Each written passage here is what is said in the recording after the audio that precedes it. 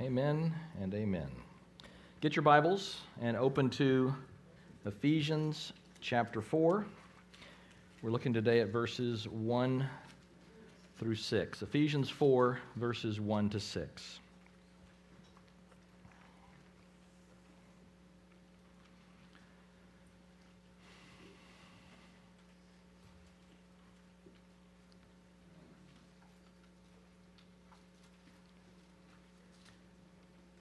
This is the inspired Word of God. May He drive these truths deep into our hearts, that we may obey them willingly and with great joy.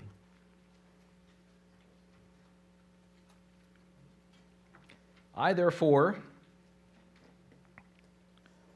a prisoner for the Lord, urge you to walk in a manner worthy of the calling in which you have been called,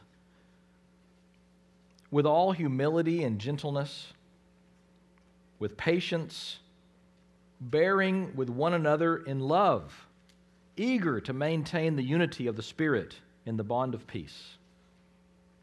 There is one body and one Spirit, just as you were called to the one hope that belongs to your call, one Lord, one faith, one baptism, one God and Father of all, who is over all and through all and in all. Let's pray. Father, we thank you for this day again.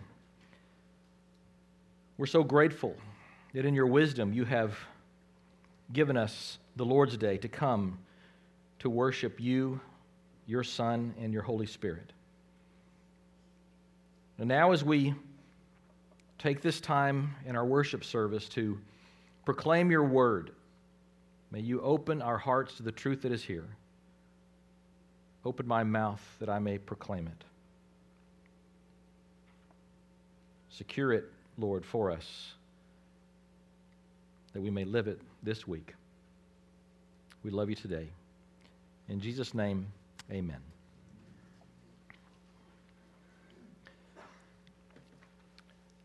Jeff mentioned this movie a few weeks ago, and we've now been watching it also, probably because he mentioned it.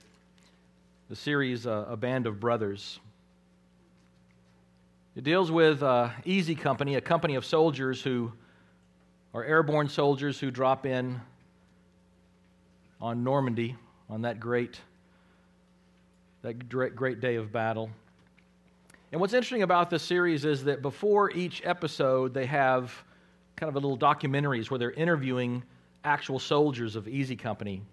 These men now in their 80s, 90s, some of them, talking about that battle, talking about their time there of service. And I'm struck as I was watching it last night, watching one episode, that these men have a common enemy, a common mission. They have a common commander. And one of the gentlemen, as he's talking about going in and jumping out of this airplane, right? The joke, my father-in-law was 82nd Airborne. He would often make jokes about his job was to jump out of perfectly good airplanes, right? And he was also a jump master, who was the guy who says, go, go, go, go, go. And I asked him one time, Gunther, what if a guy didn't go? He says, well, then he got my number 10 boot. Go! All right. But jumping out of a plane and into battle, this one gentleman says, were we afraid? He says, of course we're afraid. Of course we're fearful. Yes. But we just wanted to I didn't want to let the other men down. I didn't want to let the other men down. I wanted to do my job. And I didn't want to let my commander down, the guy who was serving along with me. In the letter to Ephesians here, in many ways, we see Paul acting like a NCO, non-commissioned officer, a guy who's there in some ways. But he is a commissioned officer, isn't he? Commissioned by the Lord and Savior Jesus Christ, who's urging believers in their mission for Christ, in their unity for Christ, in their love for each other as we have a common enemy, a common mission, a common commander. In the letter to the Ephesians, there are 41 imperatives. Imperatives are commands or shoulds or oughts. Indicatives are statements of fact. And so when we often, Kenny talked about this last week, we have imperatives, these commands, you should do something, indicatives, statements of fact. This is how it actually is. And so we often, as we do hermeneutics and look at Scripture, we look at imperatives and indicatives, and we don't get those confused. When the letter to the Ephesians, there's 41 imperatives, 41 shoulds, or 41 commands. In chapter 1 to 3, there's only one imperative. Remember. Chapter 1 to 3 is all indicatives, statements of fact, statements of doctrine. This is how it is. This is who you are. This is who God is. This is who Christ is. Let me help us think about indicatives and imperatives for a minute. God is love is an indicative. It's a statement of fact. Love your neighbor is an imperative. God is love, statement of fact. Love your neighbor, an imperative. We love because He first loved us. All Christian deeds rest on Christian doctrine. All imperatives are grounded in indicatives. All shoulds or commands are grounded in doctrine, in fact, in objective reality. The first 3 chapters of Ephesians are full of profound Christian doctrine. We spent our time there these last few weeks, haven't we, or months? It's full of profound Christian doctrine. The doctrine of election, the doctrine of predestination, the doctrine of adoption, of redemption, the doctrine of the incarnation, the doctrine of sovereignty, the truth of the resurrection, of regeneration, of substitutionary atonement, the mystery of the gospel, the unity of the church. All these grand and profound and beautiful and God-glorifying doctrines Paul paints for us in a grand display of God's incredible goodness. Every spiritual blessing Paul displays for us in chapters 1 through 3. And then, as if he can't handle it, he burst into grand doxology. He tells us in chapters 1 through 3, this is God, this is Christ, this is the Spirit, this is what He's done, this is what you have, this is your spiritual blessing in Christ. And then Ephesians 3, 20, 21, he says, now to Him who is able to do more, far, far more abundantly than all we ask or think, according to the power at work within us. To Him be glory in the church and in Christ Jesus throughout all generations, forever and ever. Amen. Doctrine, then doxology, and then deeds. Doctrine, this is who we are. This is who God is. Doxology, we praise Him for all His greatness and goodness, and then deeds. Paul takes a breath and begins as he turns to the last 3 chapters in Ephesians. And what follows is this transition, which begins with a plea. We're going to see this today in three points. The plea to walk worthily, the way to walk worthily, the reasons to walk worthily. So let's get started. And our prayer today is that your walk will be worthy of your calling. Look at 4 verse 1 again. Paul begins here, I therefore, a prisoner for the Lord, urge you to walk in a manner worthy of the calling to which you have been called. Paul urges them. He pleads with them. And he begins by telling the Ephesians that he is a prisoner for the Lord. I, Paul, as a prisoner for the Lord. He himself knows that walking in a worthy manner is costly. He tells them up front, I'm walking this way. I have a worthy walk, and because of my worthy walk, I'm in prison. And I encourage you to walk worthy as well. Paul could easily have said to them, your worthy walk is worth me being in prison. And your worthy walk may cause you to be in prison.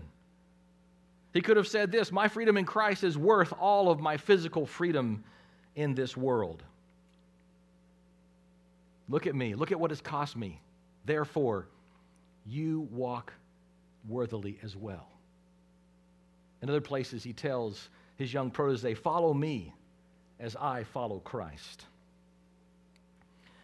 So he urges them, I therefore, the therefore is going off of first chapters 1, 2, and 3. All that doctrine is there, and then therefore I turn to this transition to say it's now time for me to help you, to tell you to walk the way you should walk, to live the way you should live.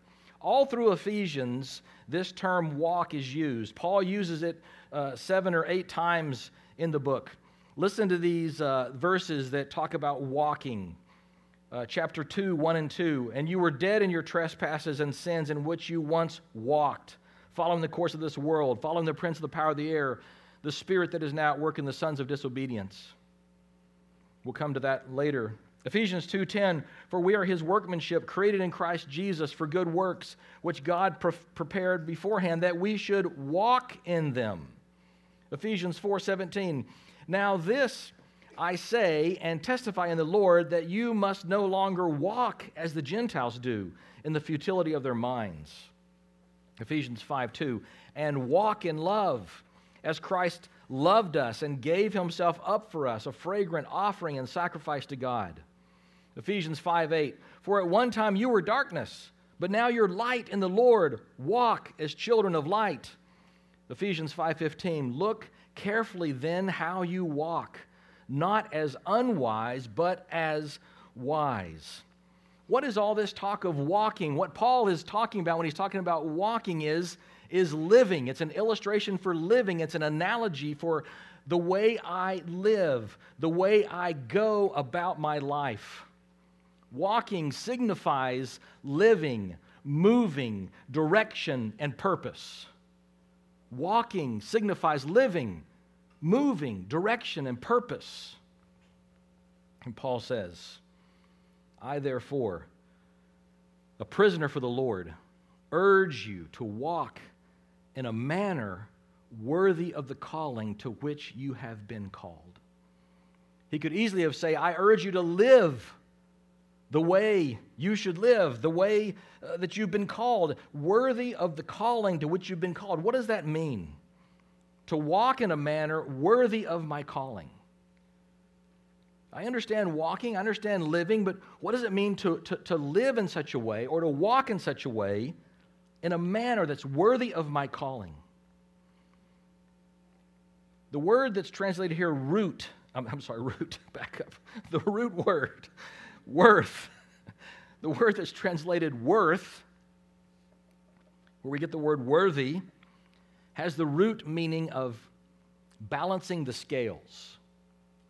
So we think about these scales. We've seen them, right? You put something on this side and we're balancing these scales. What is on one side of the scale should be equal in weight to what is on the other side. The word came to be applied to anything that was expected to correspond to something else.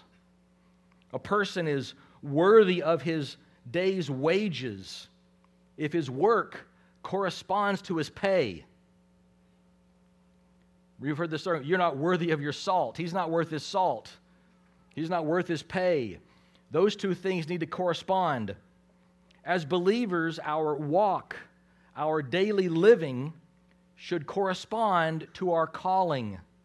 It should match.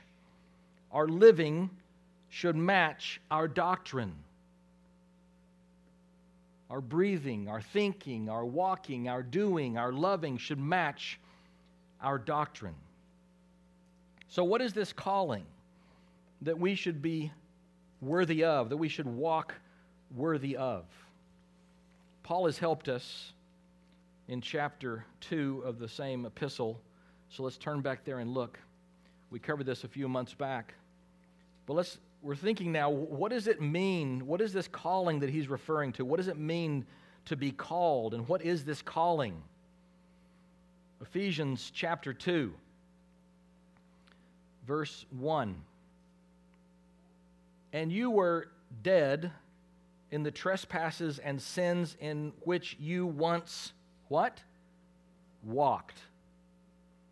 That's how you used to live. It's how you used to breathe and think and act. Following your direction, following the course of this world, following the prince of the power of the air, the spirit that is now at work in the sons of disobedience, among whom we all once lived in the passions of our flesh, carrying out the desires of the body and the mind, and were by nature children of wrath like the rest of mankind. So, all of us at one time were walking in a certain way. Paul tells us that kind of walking was dead walking. We were the walking dead. And you've heard me say it before, and others say, really, zombies are really a Christian metaphor for those who are ruled by their passions. They're not free. They're enslaved to their desires, to their passions, to their walking death. Paul tells us that was the kind of walking we were doing, dead walking. It was, can I make this up my own word here, trespassful walking. When you trespass, you go across a boundary that you're not meant to trespass. You're not meant to go over there. You're trespassing. You shouldn't go here. But before Christ got a hold of us, we were walking in that way, going places we shouldn't go. We were trespassing. We were sinful walking. It was also, we were following the course of the world. The pattern of our living was that way. That was the course we were following. We were also following a person. Who were we following at that time? The prince of the power of the air. Who's that? Satan. It was also a living that was deadly. We were living for the passions of our flesh. We were living for the desires of our corrupt mind and our corrupt body. And Paul sums that total depravity up this way. We were by nature children of wrath like the rest of mankind.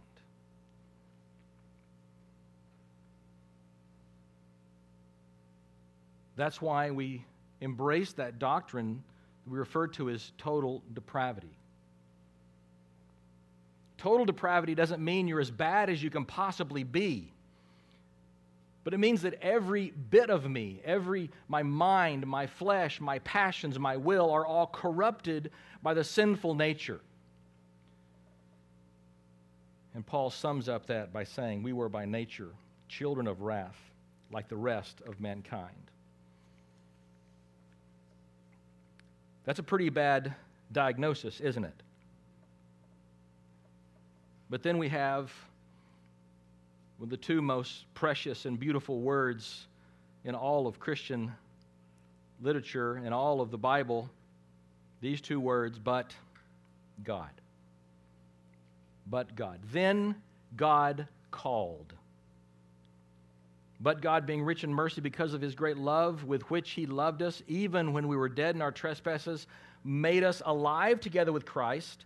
By grace you've been saved, and raised us up with him, and seated us with him in the heavenly places in Christ Jesus, so that in the coming ages he might show the immeasurable riches of his grace and kindness toward us in Christ Jesus.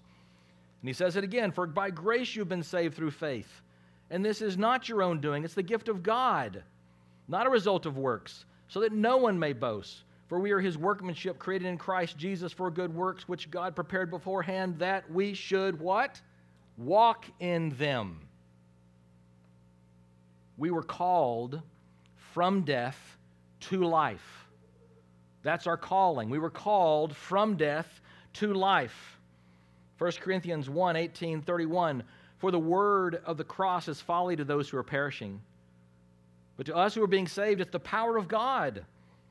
For it is written, I will destroy the wisdom of the wise, and the discernment of the discerning I will thwart.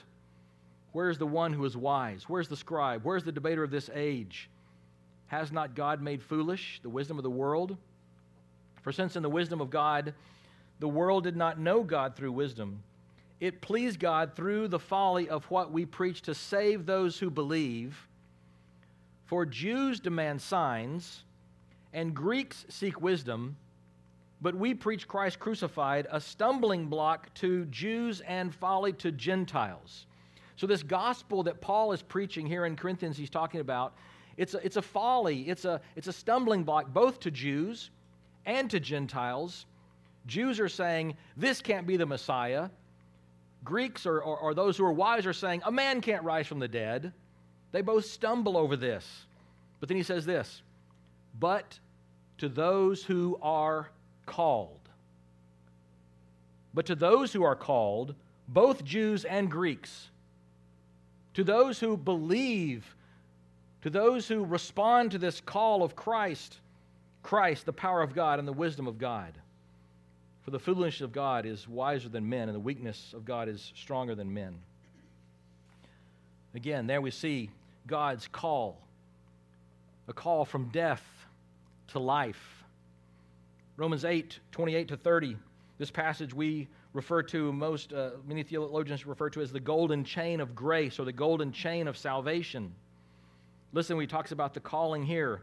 And we know that those who love God, and we know that for those who love God, all things work together for good, for those who are called according to his purpose.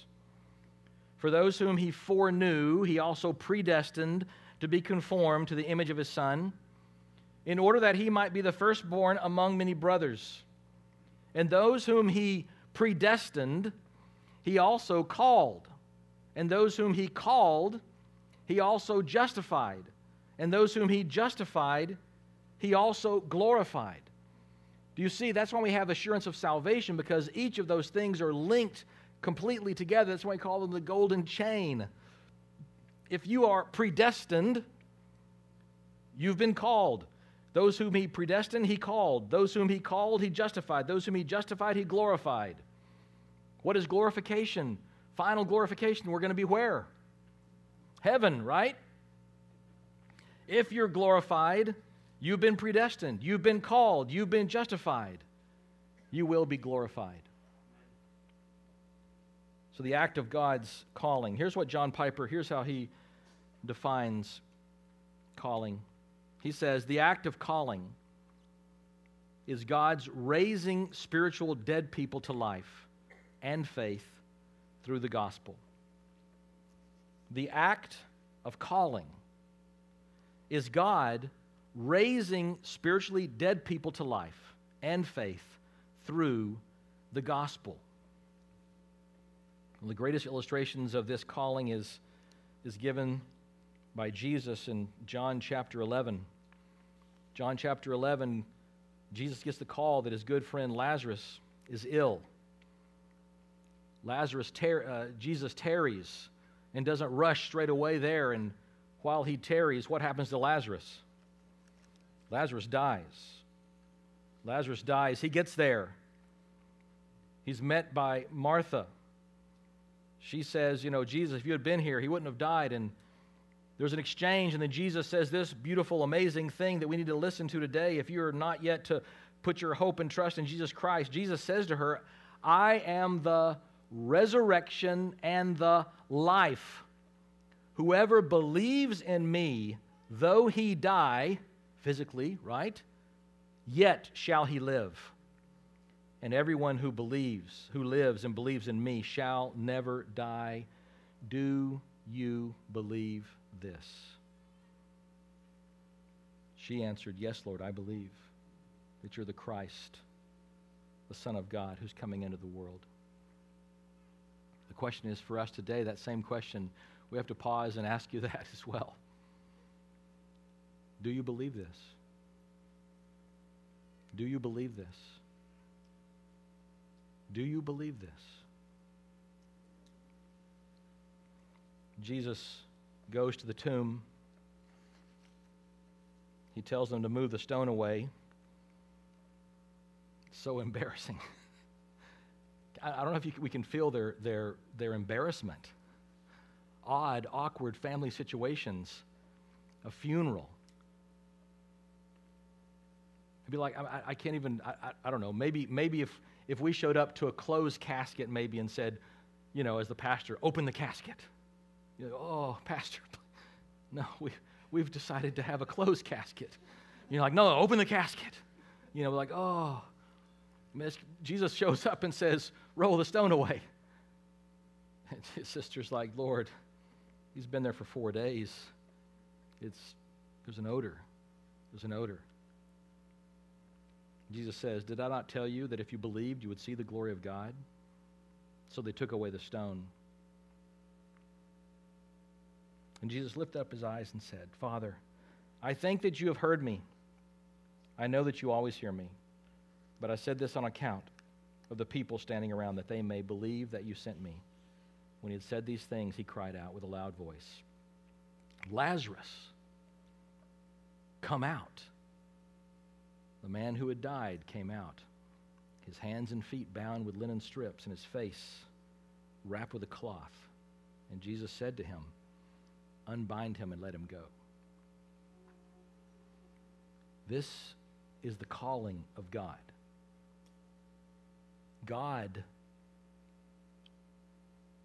What God commands, he creates. What God commands, he creates. God says to the darkness, let there be light, and there is. God says to the dead, let there be life, and there is. Like the Ephesians, you have been called from death to life. God commanded it, and he created it, and indeed, you then, if you believe these things, you are saved. God creates what he commands. And so Paul then says to the Ephesians, and he says to us, walk worthy of your calling. You're not dead any longer. Stop living like it. You're alive in Christ by the power of the Spirit. Walk that way. Can you imagine if Lazarus comes out, they say, take off the grave clothes. They take them off, right? And then later at his house, he's in the closet one day and he's looking. He's like, oh, look, I found my own grave clothes, Let me try these on, see if they still fit, right? Sometimes we do that, don't we? We're living people. We're full of life. We've been given new life in the Spirit. We're alive in Christ. And then one day you're rummaging through your closet and you're like, oh, look, my old grave clothes. What if they still fit? Hey, they do. They still fit. And you walk out and your wife says, what are you doing? You stink. That stinks. Take those off. Take those off. You're no longer dead. You're alive in Christ. That's what Paul is doing when he urges them to walk in a manner worthy with their calling. You're no longer dead people. You're alive. Live like it. Walk like it. Well, point number 2, how? How do we walk this way? The way to walk worthily, verses 2 and 3. Paul helps the Ephesians. He helps us as well because he says, here's how you should walk: with all humility and gentleness and patience, bearing with one another in love, eager to maintain the unity of the Spirit in the bond of peace. Remember that in our specific context here, Paul is talking to Jews and Gentiles, and he's been encouraging them and showing them how they are one in Christ. They have been now unified in Christ through the Spirit because God is now their Father. And he says, look, when you walk together, you need to walk this way. Walk with humility. Walk with humility. The Christian's humility comes from knowing from whence he was called. You have to stop every once in a while and look back and go, I was dead. I was dead. I'm not all that. I was dead. I was a sinner. I was a trespasser. And so that will humble us. I was dead. I was depraved. I had nothing good in myself for which I could cause God to choose me. Humility first come from a deep appreciation of who I truly am before Christ. I'm a sinner. Listen to what Jesus says when he gives this parable, Luke 18. He also told this parable to some who trusted in themselves that they were righteous and treated others with contempt. 2 men went up into the temple to pray, one a Pharisee and the other a tax collector. The Pharisee, standing by himself, prayed thus, God, I thank you that I am not like other men, extortioners, unjust, adulterers, or even like this tax collector. I fast twice a week. I give tithes of all that I get. But the tax collector, standing far off, would not even lift up his eyes to heaven, but beat his breast, saying, God, be merciful to me, a sinner. Jesus says, I tell you, this man went down to his house justified rather than the other. For everyone who exalts himself will be humbled, but the one who humbles himself will be exalted. In this context, Jews and Gentiles both must come in humility and stand at the level ground that is the foot of the cross. The same is true of each of us, brothers and sisters, husbands and wives, pastors and deacons, members, workers, moms, children, everybody. We come and stand at that ground that is level at the foot of the cross, all sinners, and we come in humility. Humility also must have a deep understanding of who God is. The sovereign God of the universe, the only true and living God, has called you to be His child. So humility begins when we understand God is God, and I am not. God is God, and I am not. Gentleness, then. He says gentleness after humility. Humility always produces gentleness or meekness. And meekness is one of the surest signs of true humility. You cannot possess gentleness or meekness without humility. And you cannot possess meekness with pride. And so because of our humility, then we come and we're gentle. And this is an area that all of us need to grow in. I especially need to grow in this area of gentleness.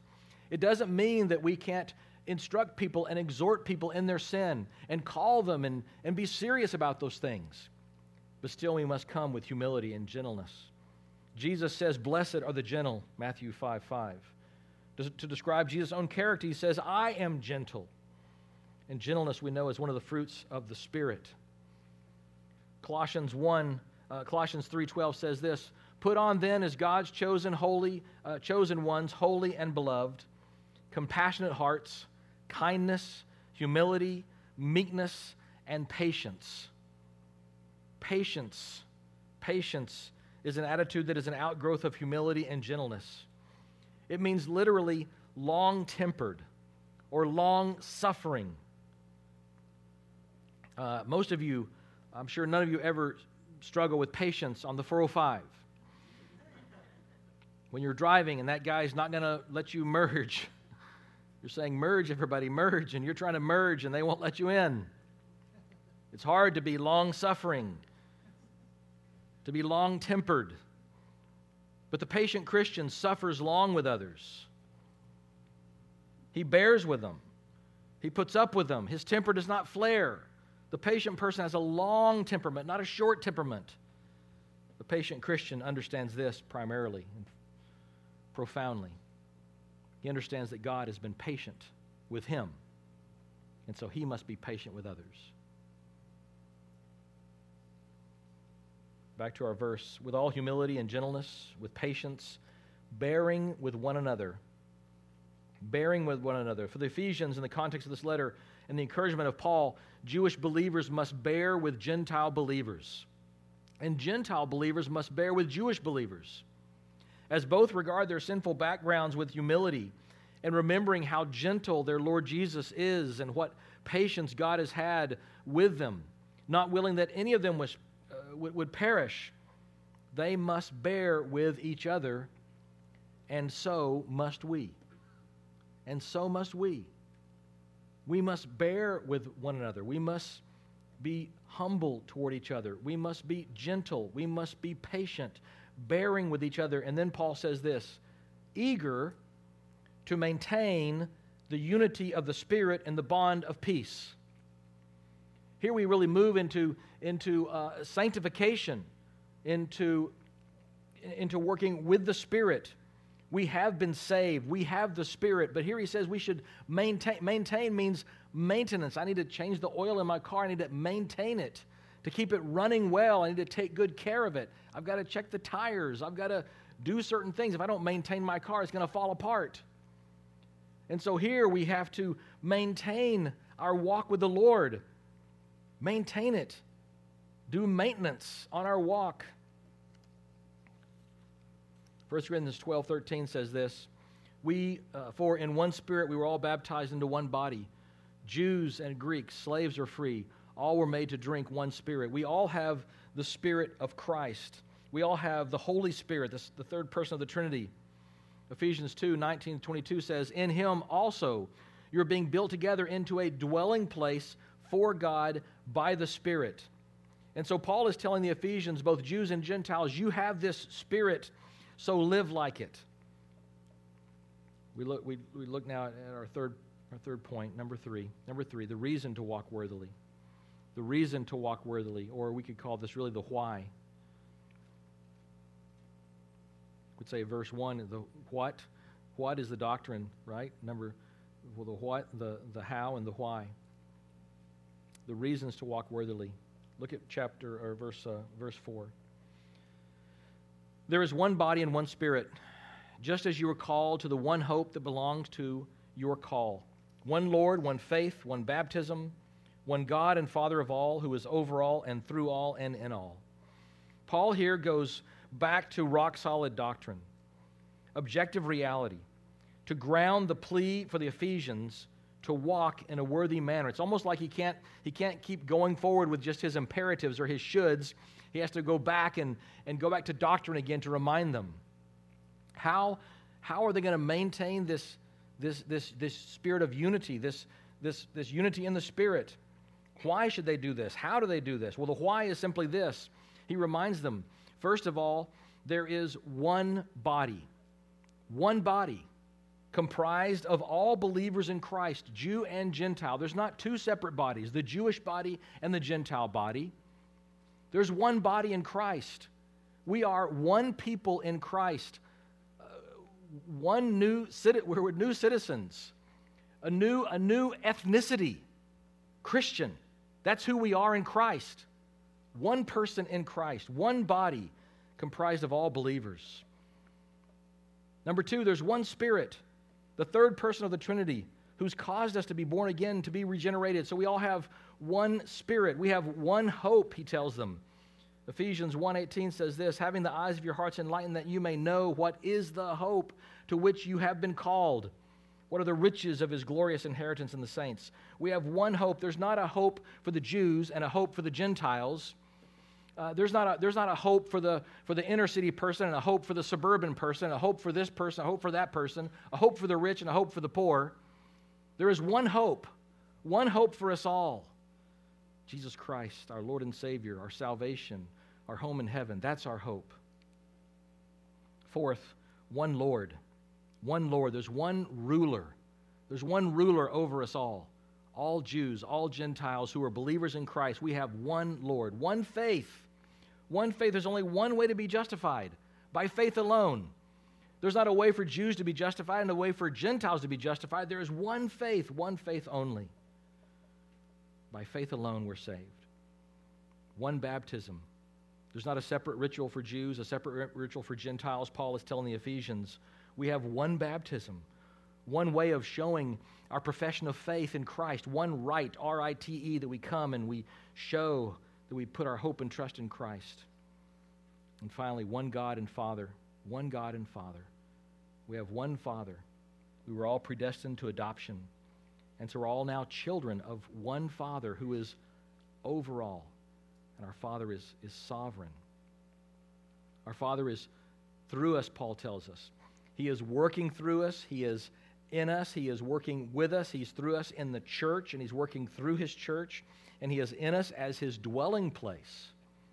He's over all. He's through all. He's in all. He's surrounded us. He's wrapped us. I can't think of a big, gigantic, cosmic hug. I don't know how else to say this incredible, profound doctrine. And because of all these things, then, we are one in Christ, one with our Father, one in the Spirit, and we're commanded to walk worthily in this way. There aren't two promises, two Lords, two hopes. There's one hope for all who are in Christ. Paul reminds us of that. I can't help but think of times when, growing up, we would leave some person's house, and every once in a while, when you're little kids, right, you go over to visit someone in the church or some neighbor, some friend. And as little kids, we'd be there, and those other kids didn't always have the same standard necessarily maybe of behavior that we had, and those kids are doing something, they're popping off, they're talking back, they're yelling, they're arguing, they're doing things. And on the way home, we would get in the car, and my dad would always say the same thing. We'd be driving back to our house, and he would say something like this: "So, did you notice how those kids were acting?" "Yes, Dad." Myself, my brother, my sister. "Yes, Dad, we did notice." "Do we act like that?" "No, Dad, we don't act like that." Why don't we act that way? Because we're Bryans. That's right, you are. You're Bryans. And what else? We're Christians. That's right. We're Christians. We don't walk that way. Our Heavenly Father, we're children. We're children physically of Garen Bryan. He's our Father. He loves us. He cares for us. He urges us to walk in a manner worthy of our name. Yes, you're a Bryan, but even more profoundly, you're a Christian. This is how we walk. And Paul here, as the commanding officer, the boots on the ground, is saying to all of us, not just a band of brothers, but to a family of God. As a family of God, walk this way. Walk this way. You used to walk in death. Now you're alive. Now you're alive. Live like it. Live like it. Live like it. Let's just finish before we pray, looking again at this passage. I, therefore, a prisoner for the Lord, urge you to walk in a manner worthy of the calling to which you have been called, with all humility and gentleness, with patience, bearing with one another in love, eager to maintain the unity of the Spirit and the bond of peace. There's one body and one Spirit, just as you were called to the one hope that belongs to your call, one Lord, one faith, one baptism, one God and Father of all, who is over all and through all and in all. Father, we thank you for your word today. What a profound and wonderful transition in this epistle to the Ephesians as we move from the grand and glorious doctrines of the first 3 chapters to Paul's charge to us, his command to us to walk like living people. Lord, you know how often we find those old grave clothes and we slip them back on. But we know, Lord, that because of your Spirit, we can't keep those on. We must take those off and live as alive people. Lord, thank you for our life in Christ. Thank you for our encouragement to be eager to maintain this unity with each other, because we are all on the same team, part of the same family. Lord, we are your family, the family of God. Help us, Father, to live for you every day.